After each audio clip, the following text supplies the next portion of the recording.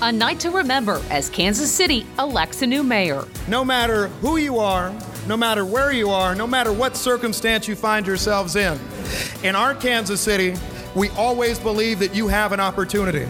Mayor-elect Quinton Lucas delivered a towering victory over his opponent, Councilwoman Jolie Justice, 59% to 41%. We always believe that you can persevere. In our Kansas City, we believe that whatever has happened in your past does not dictate your future. He's 34, the first millennial mayor, and the youngest in more than a century. And more than anything, in our Kansas City, we believe in fairness for everyone, participation for everyone, and making sure we have a strong city for everyone. I'm Haley Harrison. And I'm Stephen Albritton. You know where he stands on the issues, now get to know the city's next leader. Watch for our interview with Mayor-elect Quinton Lucas Thursday night.